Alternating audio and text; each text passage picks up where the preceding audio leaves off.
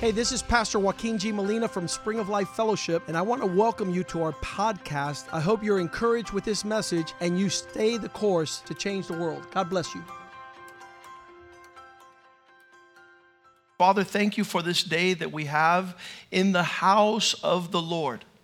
Thank you for your word, which is a lamp unto our feet.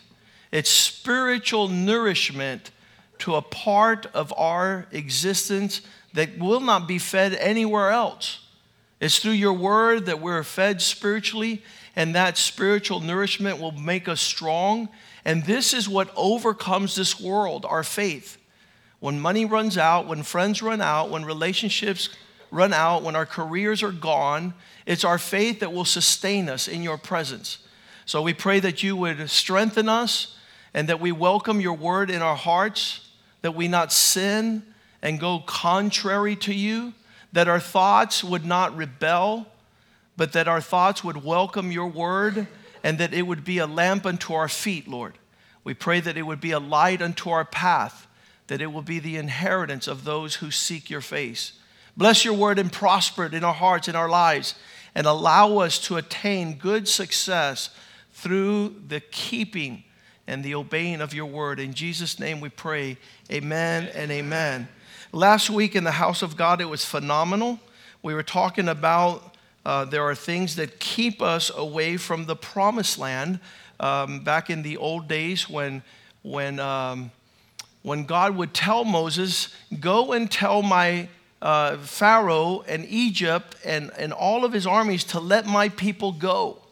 They were slaves there for 400 years. Excuse me.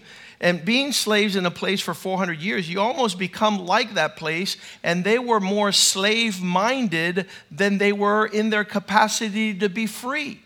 I'm a lawyer, and I represented many of my clients over years, and they would love to get arrested to go back to the structure of prison and jail, because life out of prison and life out of jail had no structure.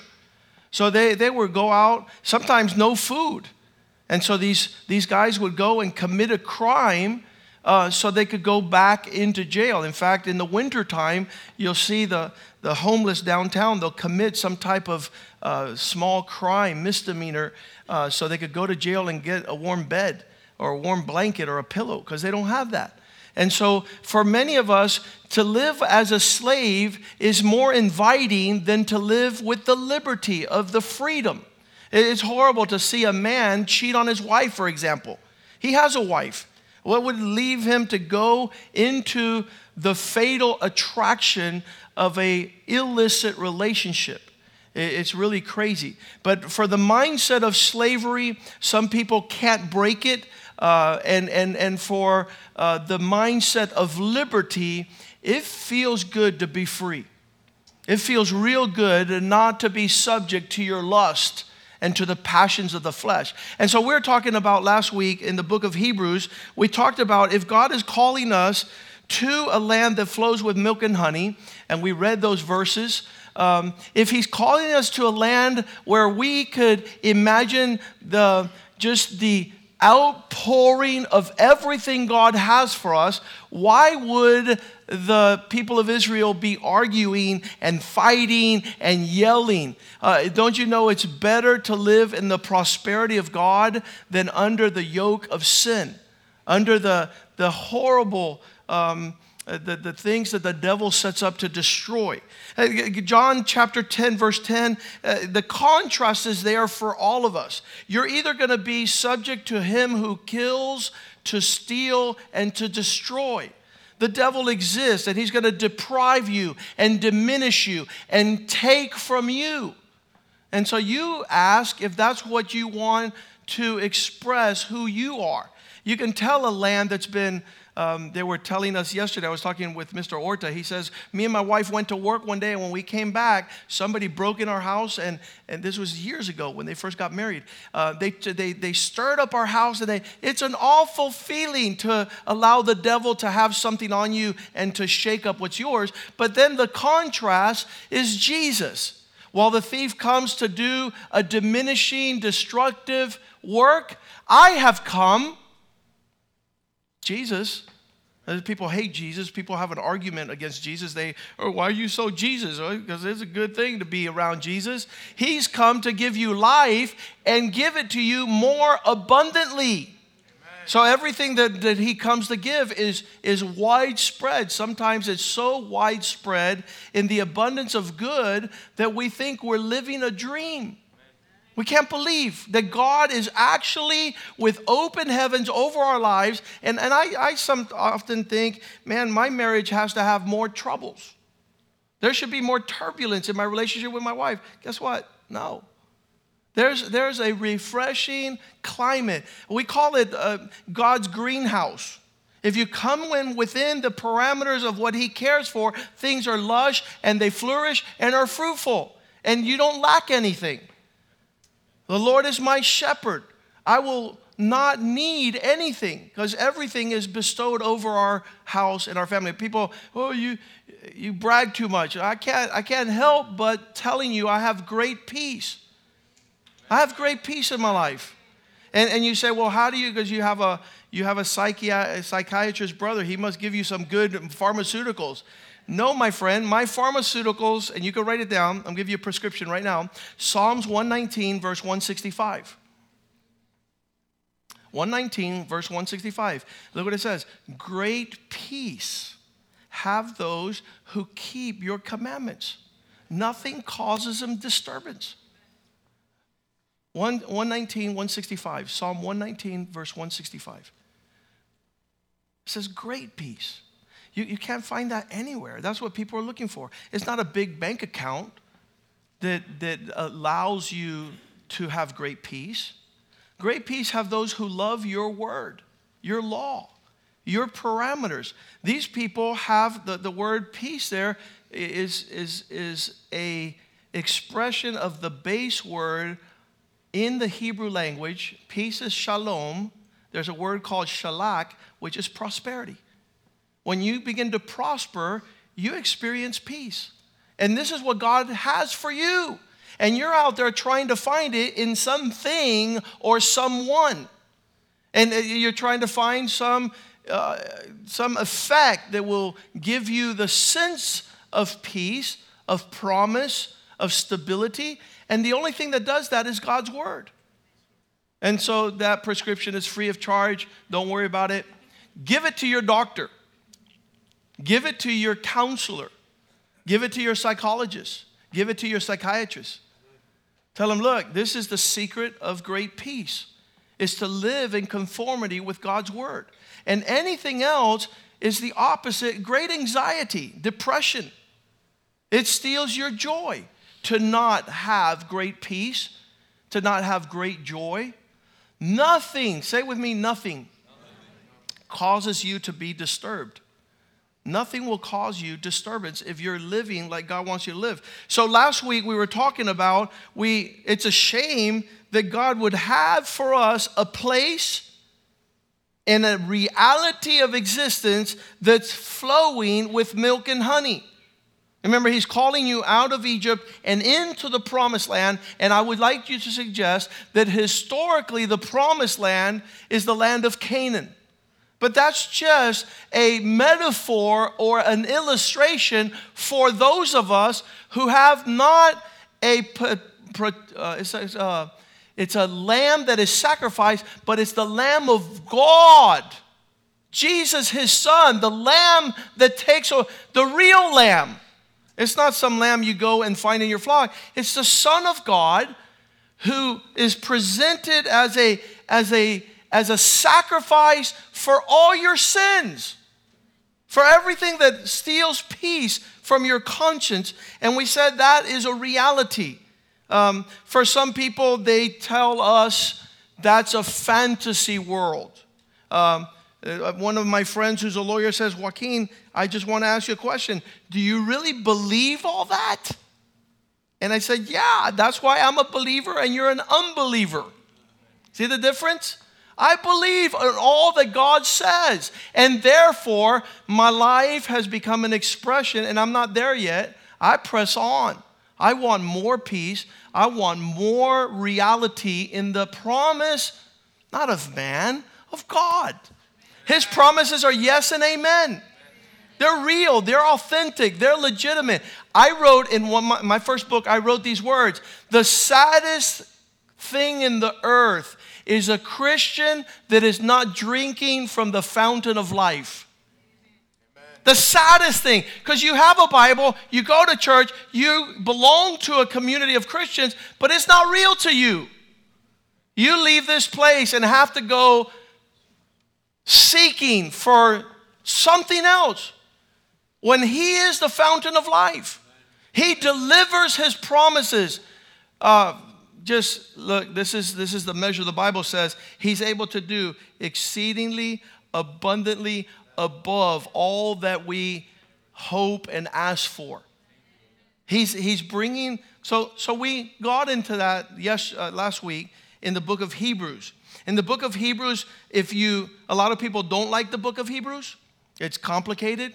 It's set in a historical metaphor of high priest and Melchizedek and sacrifice and mediation. All these things that are in that book. But here's all the words that I find in the book of Hebrews, which gives me an understanding that if we sink in a little bit and stop being baby Christians, lechita, compota, Gerber, stop. We got to grow up now, because here it is. The book of Hebrews says, in Christ, who is speaking to us, it's a better messenger than an angel.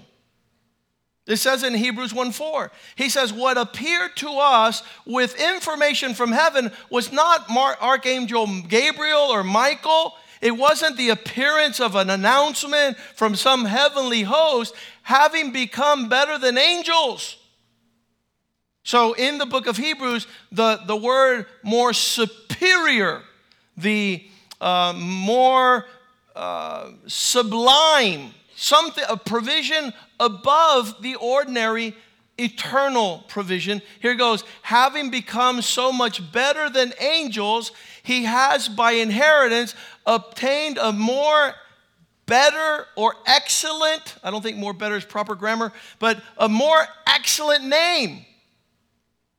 You're not going to say, Pastor, I just want an angel to come from heaven and to tell me that God is real. No, my friend, the Son of God, Jesus Himself, has come to the earth and He has proclaimed this cross.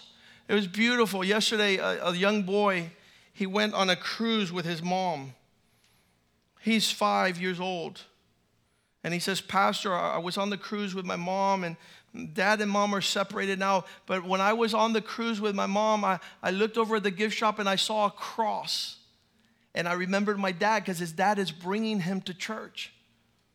And he says, I got the biggest cross they had at that gift shop. He says, I wish it was bigger. I'm going to imagine this little 5-year-old kid lugging he was like the expression of what has broken my dad's depression and his bankruptcy and all the stuff that he had is the cross of Jesus. A 5-year-old was able to bring back from the cruise.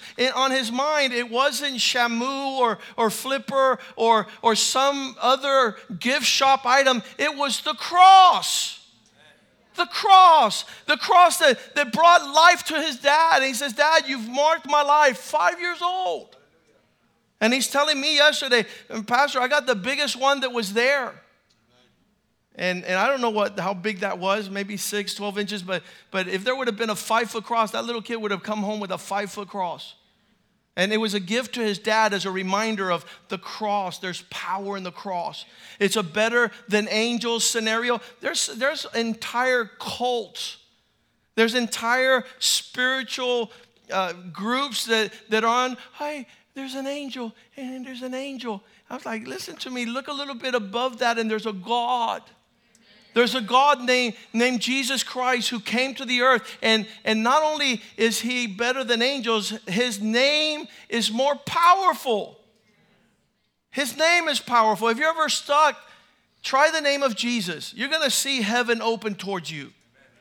And still, the Cubans like that we were talking about yesterday, in Cuba, if you were born on January, God knows what, they call you Bárbara, because that's the day of La Santa Bárbara. Or if you got born on October, it's San Lázaro. It's different days. I'm not sure what they are. But in every day of the year, there's a patron saint, and your parents would give you the name of that saint.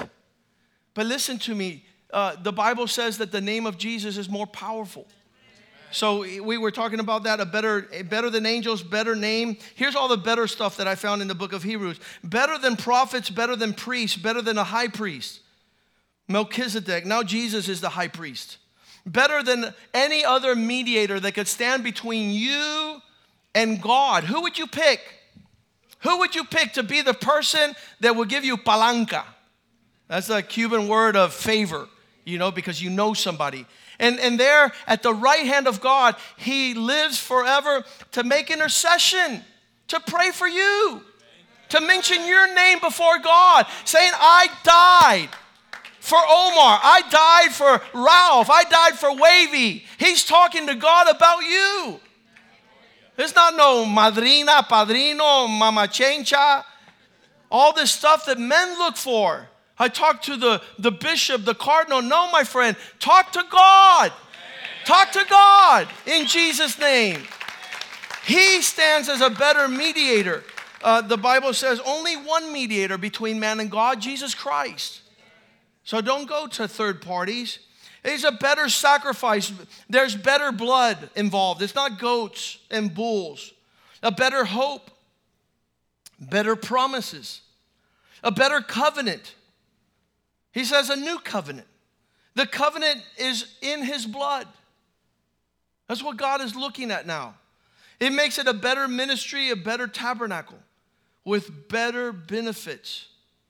So that we saw that those who refuse to come to this reality are now stuck outside of heaven. And we have named today's message Pitfalls that keep us out of the land of milk and honey. Now, why would you allow something to hold you from coming into this reality? And you say, Lord, this is not milk and honey earthly. This is milk and honey heavenly.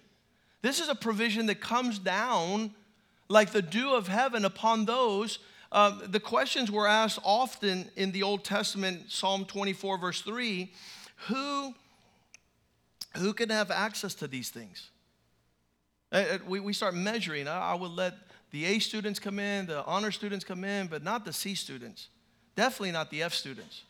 And so he says, who can ascend this hill of the Lord? Are you concerned that you raise your life up, your marriage up, your family up to get to that place of perfect provision? Who can occupy in his holy place? There were always standards that allowed people to come to this place. David enjoyed this reality in the Old Testament. He was living a life that few were living because few were in his presence. And David loved to be in his presence and would ask, who can come and dwell at this place? I want to suggest that whenever you're going to go to a high place, there's going to be requirements upon your life. Not everybody, Paul says, not everybody wins a race that is run. Not everyone who fights in a boxing and wrestling match wins. It's who's exerted the effort. Who may occupy this place? Who may ascend to heaven? And verse 4 begins to talk about these things. And you just consider them because God wants them to make them a reality in your life. He who has clean hands. He whose life is, and when I first got to church, I saw all these Christians with their hands raised up to heaven. I was like, no, Raya. I'm going to hide my hands. Because when they say, stick them up, sir, and you're like, I'm holding nothing back. I'm not going to try anything. I'm here. This is what you're doing when you're worshiping God. God, I want to come before you with nothing hidden. This is who I am. This is what I am. Lord, you can do something in my life. So I started here. Ooh, yeah, here I am, Lord. And then here, oh. And I was like, these freaks are all like this. Because I learned how to be free and say, God, have mercy from the top of my head to the sole of my feet. I need your mercy. I need you. I need to raise up holy hands in the temple. Who has clean hands? Who is living with life in a posture where you're doing what pleases God with your life? And a lot of people run. Adam, the first man, ran and he hid his hands. And the Lord says, Adam, where are you? He says, I was scared, so I hid. If you're afraid of God, you're going to hide from God. So you have to say, Lord, allow me to have that love that casts out all fear. God loves you when you were a perverted sinner, when you were a crazy, obscene, dirty, defiled, debauchery-filled. Your life was a mess in the sewer, and he looked upon you with love. If in that condition God loves you, how much more now that you know the Lord and that you've come to him as a son? So we have all these standards. I was talking to one man. You guys know the story of the prodigal son. Imagine the prodigal son at the pig pen eating with pigs. If you don't get an image there, come with me to my horse stable to clean it this afternoon. There's no smellier place. Horses are clean. Pigs are dirty. Unclean. One friend told me, Joaquin, you don't know why pigs are dirty? I said, I really don't understand that because I think all animals are beautiful. I didn't understand. He says, pigs are the only animal that eat their own poop. I go, ooh, that's unclean. That's why they're called unclean animals. And so God sees you there in that poop condition with the pig pens, all terrible, and he loved you. And then you run to him, and he clothes you, he washes you, he puts a ring on your, he puts sandals on your feet. He says, you're my son over there, and you're my son here. You're my beloved son. We don't understand that. It's like, until I take a shower and get clean, then God's going to like me. No, my friend, he likes you. And possibly when you're at your lowest in life, the expression of his love is so sobering. You will never get wasted again when you understand the love of God, the embrace of the Lord. And he comes to heal all these things. So clean hands, and then not only on the outside, but a pure heart on the inside. That's the greatest gift that God gave me. I don't have to pretend to be a Christian. I don't have to act, and I don't have to dress on the outside. You go all the way deep inside. You see a heart that's contrite before the presence of God, broken and undone because of his love on the inside, who has not lifted up his soul to an idol. The word there in many translations is to vanity, that you haven't put other things before you've put God. And I don't understand why you would put anything before God. Then people say, oh, do I have to go to church? You don't have to do nothing. But if you go to church, you're going to get royally blessed. Amen. You're going to be favored of the Lord. Do I have to live like a Christian? You don't have to do anything. You could have the privilege and the honor to be dignified as a son of the Most High God upon this earth. And nobody can take that away from you. And you can decide to lift up your soul to vanity, to put other things before God. I want to challenge each one of you to grab your idols and to flush it down the toilet. This was a Christian church, some amens would be elicited. I've had to do that in my life. There's been times where things have come up in my heart. I remember one time I had season tickets to the Dolphins. I had grabbed all my money and put it all the way into that stuff, and I was like, I'm going to the Dolphin game. And the Lord says, no, you're not going to put something above me. There'll be a time in my life where I will have not all my money in that scenario, but I could use some of my money for recreation, for relaxation. There's no problem. But when you grab all your money and you put it in a place, and that's where your hidden God is, where you spend the majority of your time, the majority of your wealth and talents on things that are not God. And Billy Graham says you can tell a man's been converted by finding out where his money goes. Because where his money is, there his heart is also. So idolatry is that thing of lifting up your soul to things that are, and for each one of us, it's different. Some of you might idolatrize your mother-in-law. It's idolatry. Yeah, you might. Every good preaching has to have 2 mother-in-law applications. You can't idolatrize your mother-in-law. That's your father-in-law's job, to treat her like a queen. Okay, so here it is. Let's go back to Psalms 24. Verse 4, those who have clean hands, listen to me, you're looking over at your neighbor's nails, and you're like, mira que sucio está. Listen to me, look at yours, mister. You're looking over in your friend's social media, and you're saying, look there. No, man, look at you. Amen. Look at you. You're not where God wants you, and you have too little time to prepare to get to that place. Leave other people alone. I have some of our youth are coming up and says, Pastor, people are not doing what you teach at Spring of Life. I said, I don't care. My responsibility is to teach. Their responsibility is to run for it. If they don't want it, that's their problem. They're not going to get it. They're not going to have it. You do the best you can. You running all out for God's best. And when you wait for God's best, you get God's best.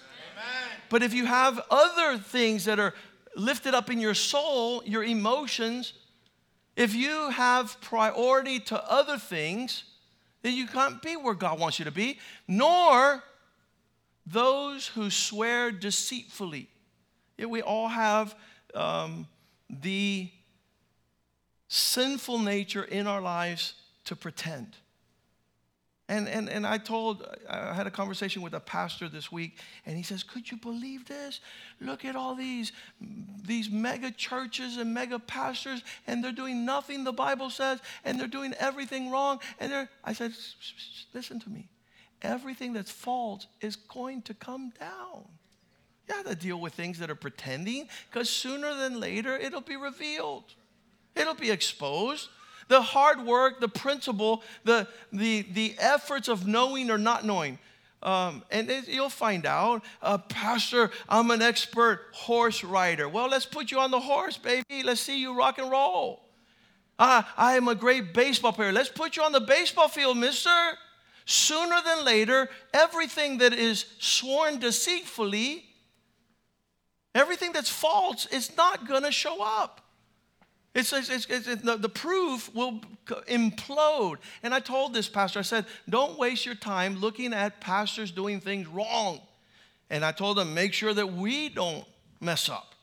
We shouldn't worry about the guy who's messing up or doing things wrong. Listen to me. Moses did not get into the promised land. And he was God's chosen vessel. So if the chosen leader of God did not come into God's provision, you and I, listen to me, and this is why some people don't understand how radical. I'm trying to figure out, where are the landmines in my life? They're in different places in your life. Maybe you could have season tickets and not a worry in life. But if that is competing with my love for God, I got to get rid of it. And I sold my season tickets. There was 10 games left. I had only gone to 2. And so that is super powerful for you to sit there and say, what are the idols that are creeping up in my life? It might be a hobby. It might be a person. It might be a place. It might be a thing. So get these things out of your life, because you won't be able to get where God wants you if you don't get there. And I'll have 5 minutes to hit on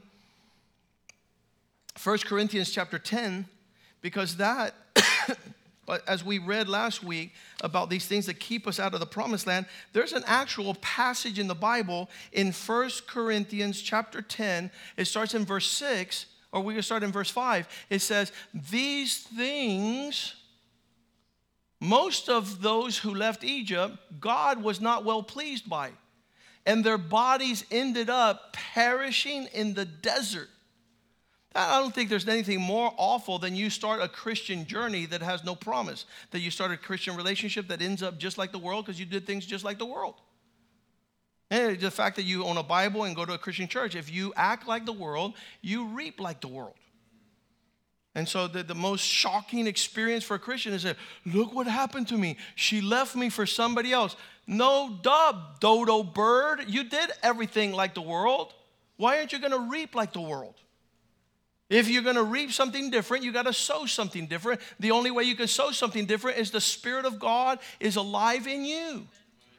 I love the testimonies to these young girls in our church who have gotten married recently. They said, we waited upon God, we did it God's way, and God delivered. We're living the fruit of our obedience and sacrifice and waiting upon the Lord. God is a faithful God. And so that is the reality. But it says, with most of them, I want you to underline most, because it's not going to be a lot of Christians that pay the price. Most of the Christians, it was not pleasing to God, and they perished as they were traveling to the land that flows with milk and honey. Verse 6 tells us a little bit about this. It says, now these things serve as our example. This is a great passage right after the book of Hebrews that talks about if there are better promises and a better covenant and a better name and a better sacrifice and a better tabernacle and a better ministry and better blood, then I want to inherit them, but not those, it says, to the intent that we should not lust after evil things as they also lusted. One of the biggest parts of keeping people out of what God wants is those competing interests with what you want. What do you want? The psalmist says, one desire I have, and this will I seek, that I might dwell in the house of the Lord forever. That was his desire. What is your desire? To frequent the things of God? To not establish them hardcore in your life? The lust that wars against our lives, things that pull. I've been dealing with this since high school. I was saying, Lord, why are things attracting me to those things that don't please you? He says, yeah, that's the lust of the flesh. That's at one point in my Christian life, I said, Lord, it would be better if you poke out my eyes. Because if you poke out my eyes, I'll live as a better Christian because I won't be looking at sin and desiring things, that these two little things, it says it's better to extract your eyes than to go to hell with your entire body. If anything is going to trip you up, be careful. Get it out of your life. These are like landmines, and you got to know which ones they are in your life and run for the hills. We used to have a saying at youth group, draw a line between good and bad. You know where that line is? You know where it is. Draw it. Draw where that line goes. You know how far you can talk, how far you could go, how near you come. Draw a line between what's right and wrong, and then haul butt 1,000 miles away from that line. Why? So that if you're pushed or you could fall, you could trip, you could whatever, you're still on the good side. You can't say, mira que se cabota. Oh, this ain't bad, Pastor. I'm not. It takes just a little shove and you're going to hell, my friend. Just one little nudge and you'll lose your balance and you'll lose everything. So why are you going to put everything on the line? And so lust is really powerful. Bible says that you should not lust after things that are not good as they lusted. So the lust factor is in your life. And famous last words, I will never. That'll never be me. You're in it, my friend. You're in the poop because of the lust. It's an attraction. And Paul says like this, and we want to read 2 Timothy chapter 2, verse 2. It says, flee youthful lust. Say 1, 2. Let's go to 1, 2. I got to get that. Super important. This passage on lust.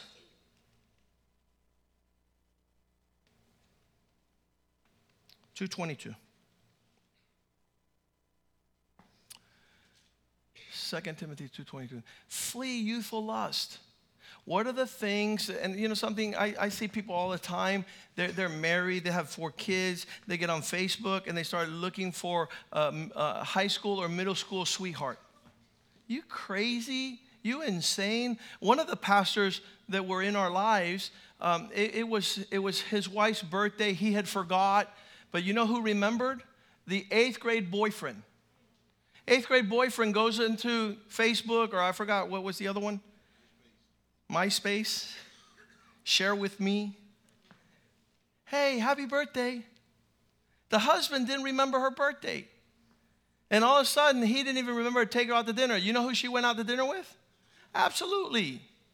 She's going to be close to whatever is close in proximity. Flee this stuff. Get it out of your life. That word flee in Greek is fugo. That means fool, go. Get the heck out of there. It's rocket propulsion. Don't come near anything that's going to bring you down.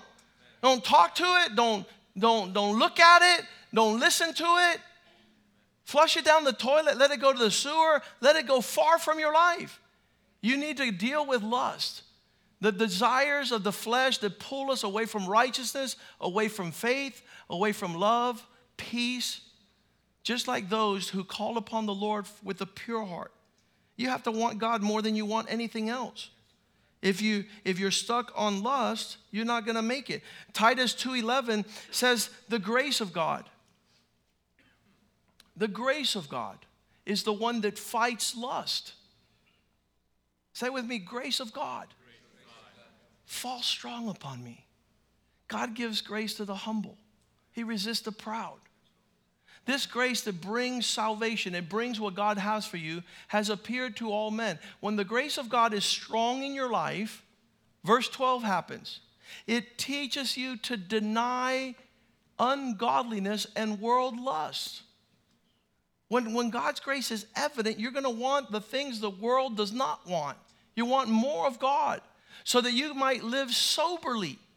Says, so, Pastor, I'm so intoxicated with so many things. I'm just an emotional wreck. I don't know what to do. You need to get sober. And you do that with the grace of God, with His goodness, so that you might live righteously in this present age, now. Verse 13. If you receive the grace of God that teaches you to deny ungodliness, you have an expectation of His appearing. The Lord's about to come back. You waiting for Him, you dress for Him, you're ready to receive your Savior with glorious garments.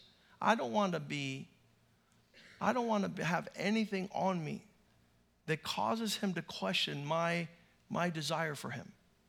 That births every conviction in my heart. It has nothing to do with religion. It has nothing to do with what people expect. It all emanates from Him. Lord, how can I please You?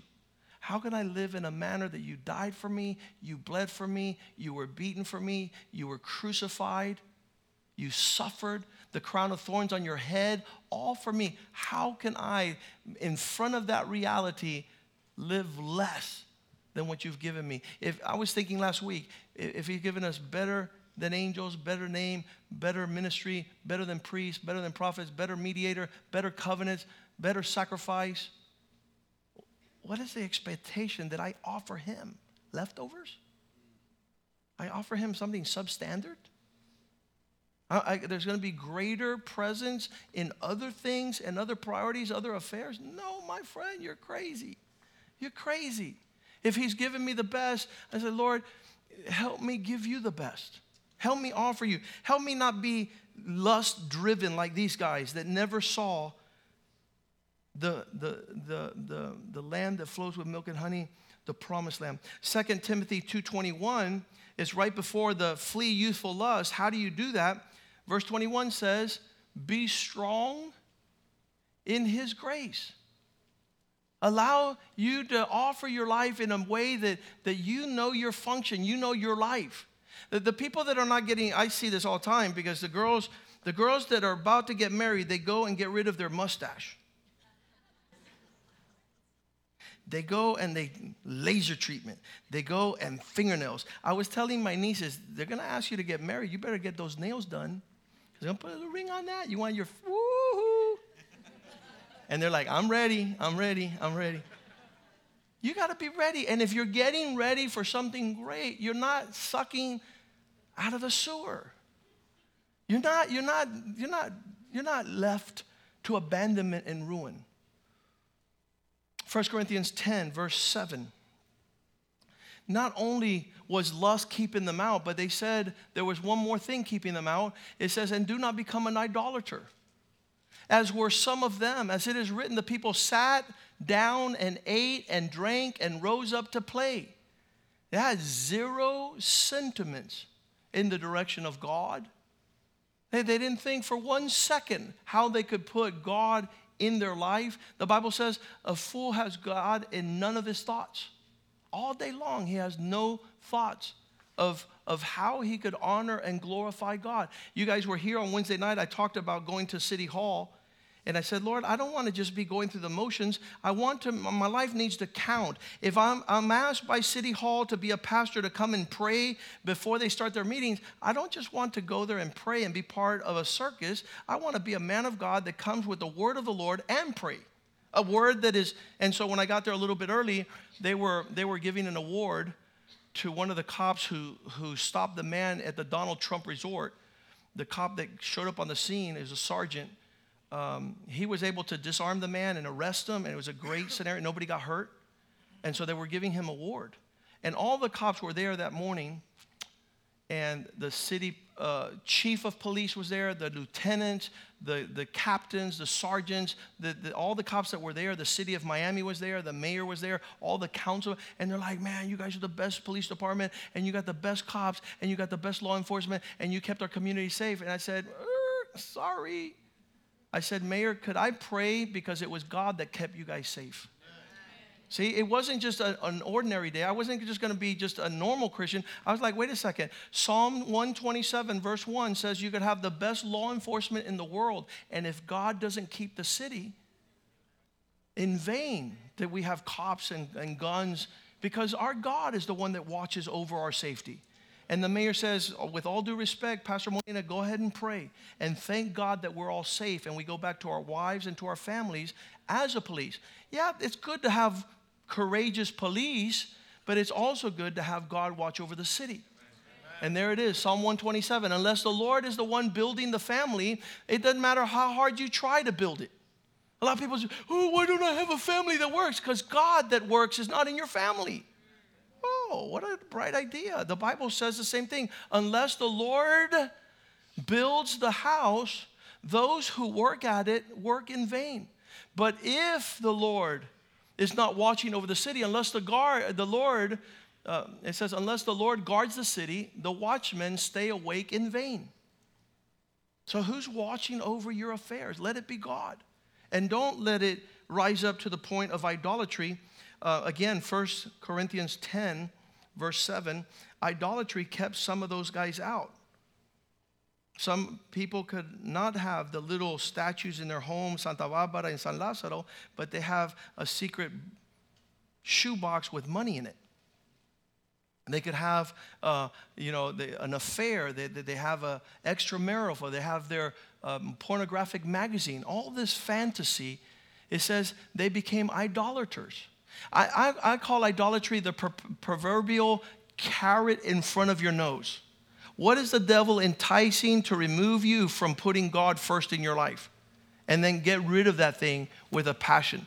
Get rid of that thing with a landmine, as if it were a landmine. I stay away from Christians that are stuck on things like that. A friend of mine told me he was going to Vietnam, and they were training him to uncover landmines.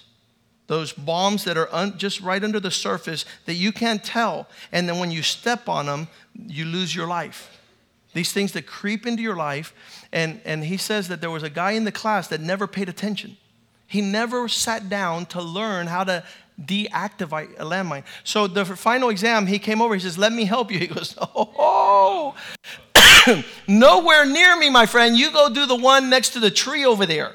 Cuando tú revientes, when your life blows up, I won't have any blood and guts on me. So you get away from me. You're not taking Christianity serious? I am. You want to wreck your life and your family? You're not going to wreck mine. You're not going to affect because you don't take God serious. And the guy went over there and he kept on working on his landmine. All of a sudden, a couple minutes later, and with the force of that landmine, it still moved him from what he was doing. So here it is. If you have idolatry in your life, it's just a matter of time before that thing ruins your life. That's why God gives us these things. It's not only lust, it's idolatry. What's next on the list of these 5 things that will keep you from the land that flows with milk and honey? First one, lust. Second one, idolatry. Verse 8. Some of them also committed sexual immorality. This is number 3. As some of them did, and in one day, one of these little sex bombs, 23,000. The devil was able to take 23,000 Israelis leaving Egypt that were slaves to go to the promised land through sex immorality. And you're like, what is that? Sexual immorality. Listen, when you're engaged in manners of intimacy that are not consistent with the word of the Lord, I can tell you on more than 1,000 occasions, I'll run from that. And in the last couple of weeks, there's one of the biggest churches in Chicago called Willow Creek.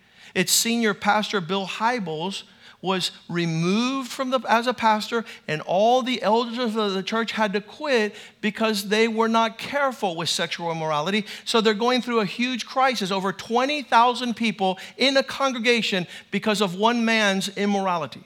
Now, let me ask you, and I've told people that before, there's a pastor, something, I fell into sin, and I'm with another woman. I asked them, how would you like a pastor like that? So if God is keeping me from going into the flow of sexual immorality, I pray God keeps you, my friend. And I pray that we have holy fellowship so we keep each other from falling. Because everything has happened. You do the list. The strongest man, Samson, fell because of a woman and his sexual intimacy. The smartest man, Solomon, fell because of woman. The man whose heart was nearest to God's heart, David, fell because of his not watching this.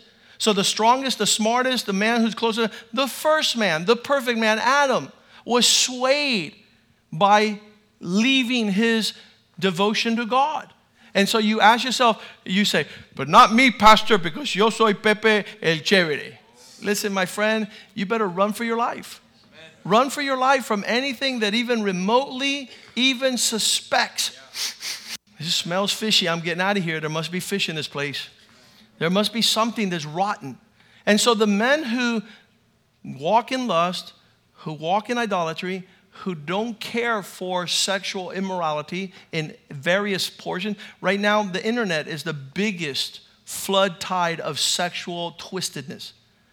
They asked Kanye West. They were interviewing him 2 days ago. And they said, why don't you tell us a little bit more about your life and share with us. He goes, what, my Pornhub? My looking into pornography? Yeah, I like black and white pornography. And so he was unfazed and unashamed. In our generation, it's bizarre to see men that don't even have an embarrassment of their appetite into sexual immorality. And so they're laughed at. They're thought that it's no big problem. Listen, Bill Gothard, and incidentally, he was removed from ministry for the same thing, sexual scandal. He had to remove himself from a 50-year trek in godly ministry. He used to teach these things. He had the 1, 2, 3s from stay away from sexual bondage and sexual uncleanness. And he had it all this. And guess what? He falls. He falls. And so if we're not careful to understand that this thing has saturated the culture, your 6-year-old son and daughter are watching this stuff on the internet. And you're unbeknownst to the crap that is flowing. So he used to teach to grab sexual intimacy and to deal with it outside of marriage is to bring it to consume your entire house. Your children will be destroyed by the lust of sexual feud. Let's go to verse 9. It is lust, it is idolatry, it is sexual immorality. It says that another thing that kept them out of inheriting a land of milk and honey was that some tempted Christ. So let us not tempt Christ as some of them do and also tempted him and were destroyed by serpents. If you start challenging who God is and what you think he should be, the devil's playing with your brain. Don't let the devil play with your brain. Be careful that you not become an embodied emotional monster, that everything is based on sentiment and how I feel. I want to tell you something I told the youth when I was invited 2 weeks ago to their youth summer loving series. I said, because you feel something means absolutely nothing. Oh, Pastor, I feel sad. I quit feeling like that. Oh, Pastor, I feel that nobody likes me. Quit feeling like that. Well, Pastor, I feel that something bad's going to happen. Quit feeling like that. Quit being a feel monster. Quit tempting Christ. You're not into a soul-led life. This is nobody knows the troubles and you feed that sentiment monster and it becomes outrageous and there's no spirit. The Bible says, feed the spirit and you won't fulfill the lust of the flesh. Your soul life, you got to be careful. I want to sing the blues, Pastor. Don't sing the blues. Sing the spirit songs. Quit listening to Chicago's greatest hits. It's going to feed your soul. And the Bible says those who tempted Christ and started thinking like Christ did not think. When you start posturing arguments against what Christ has said. Oh, I don't believe that happens like he said it happens. You don't have to be so radical like it. Listen to me. You're going to be wiped out in a second. You're not going to have another opportunity. You're going to be destroyed. Don't tempt Christ. Don't challenge him. Don't posture your thoughts against him. In 2 seconds, the serpents will destroy you. And finally, verse 10, it says, they did not enter because they murmured. They complained. Nor complain as some of them did, also complain, and they were destroyed by Satan himself. They were destroyed by, every time, and we hear complaints all day. From the time I wake up, complain, the referee. I hear all this complaining. I was like, listen, let's pray for somebody. Let's say, Lord, have mercy, extend your grace, make them stronger, make them better, make them faster. Allow them to accomplish your purpose. Allow them to fulfill. Allow them to align their hearts. Turn your complaining into prayer. People says, well, how do I pray without ceasing? The Bible says pray without ceasing. I say, just like you complain, my brother. You complain without ceasing, so now pray. Turn your complaint into prayer. My husband does it. My husband does it. Lord, give my husband grace. Make him stronger, Lord. Make him better, Lord. Give him courage, Lord. Let him buy me a birthday gift, Lord. Let him remember my anniversary, Lord. Let him bring me a perfume bottle, Lord. Let him remember that I haven't had a dress in 10 years, Lord. Let him remember my shoe size, Lord. In Jesus' name, Lord, you overpower him. Make him a strong man of God. Raise him up, Lord. Make him a champion. Make him a prince. Let him preach the gospel. Let him be filled with strength, oh God. Make him the champion you intended from the beginning. In Jesus' name. Not staying outside of milk and honey because you complain. You've become a complainer, a whiner. These guys who complain, I see them all the time, these journalists, they're called critics. They stand up there in the skybox and they go, oh, look at him. He fell again. He didn't throw the ball like he should. He fumbled the ball. Look, he didn't get 2 yards. He got away. Hey, bozo, get that helmet on. You get down there and try and do something. You're just a critic. You're a food critic, you're a clothes critic, you're a makeup critic, you're a social critic, you're a psychological critic, you're a theological critic. You've criticized everybody except your mother-in-law. Let's give a hand to the Lord. Amen. Hallelujah. Absolutely. And the Bible says there, let's finish it off. These are the things that kept these guys out of this land. It was lust, it was idolatry, it was sexual immorality. It was testing the Lord, contempt the Lord. It was complaining, murmuring. Now all these things happen to them as examples, and they're written down for our admonition, upon whom the ends, there it goes again. You guys remember? Are we at the ends of the earth? Yes, we are. How do you know? Verse 11 says it, upon those whom the ends of the ages have come. The end. We're right there at the end. This is the last generation in the fulfillment of God's purpose. And you're like, Pastor, you think the Lord's going to come? Yes. Do everything in your might to be known as a servant of God. Amen. Keep away from lust. Keep away from idolatry. Keep away from sexual sin. Keep away from contempting the Lord. Challenging God. Well, if you were God, I would have a brand new car. If you were God, I would have a house. If you were God, listen to me. He is God and you're a dodo bird. Your contempt before the Lord doesn't allow you to inherit what he has for you. Turn that stuff around in Jesus' name. God is talking to us these things because there's a land that we're to inherit that flows with milk and honey. We're gonna touch upon the next couple of weeks. We're gonna touch upon the seven deadly sins. Those things that creep into our lives to sit there and jinx us and remove us from God's purpose. We talked to the men last week that if pride is in your life, you're not going to inherit God's goodness. You're not going to see it. So get rid of it, and we'll start talking about that soon. Could we stand up today and thank the Lord for his word? Thank you, Lord. Thank you that you've given to us not only better provisions, like in the book of Hebrews, so that we could enter in and press forward like the champions of faith, but there's 5 things that kept people out of the promised land. Their lives were more about lust than love. It was about taking and not giving. So they fell outside of your provision.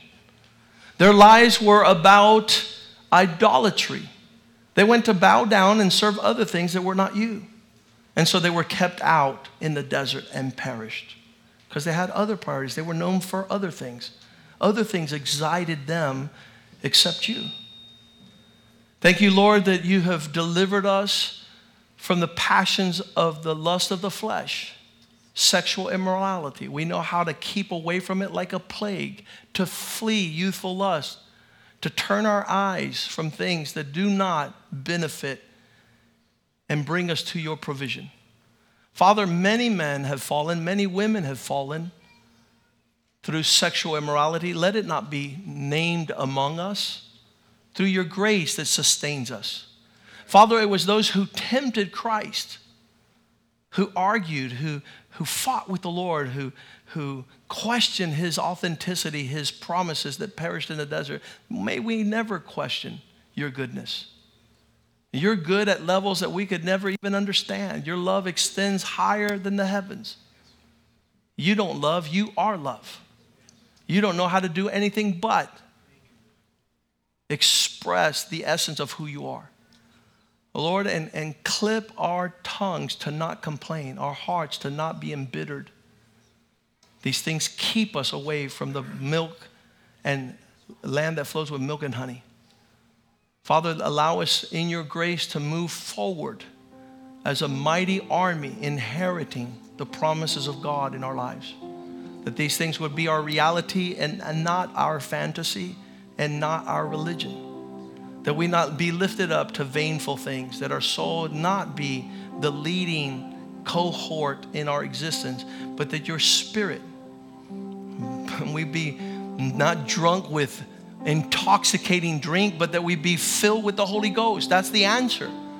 That's the answer. That we be filled with a measure of the Holy Ghost that would allow us to live in a manner that is free and not enslaved and captive. We glorify your name, Lord. We ask for your healing, your forgiveness, your cleansing. We ask for your strength. We ask for your grace, Lord, that we would be strong in your grace to flee youthful lusts, the passions in the flesh of our youth. Give us righteousness, give us faith, Lord. Let us pursue those things that keep us strong for you. And Lord, we pray financial blessing over this house. We pray that we would abide under the shadow of the Most High God, that everything our hands does prospers, Lord, that there be relationships, that there would be corporations that would signify a love and a passion for God above mammon, that we might bless peoples upon the earth with your goodness, with your gospel. Thank you for Jesus Christ who died on the cross for us. Thank you for his blood that washes away our sin. Thank you, Lord, for prosperity and success in the presence of God. This we pray in Jesus' name, and the house of God says amen, amen, amen. Greet one another in the love of the Lord. Hallelujah.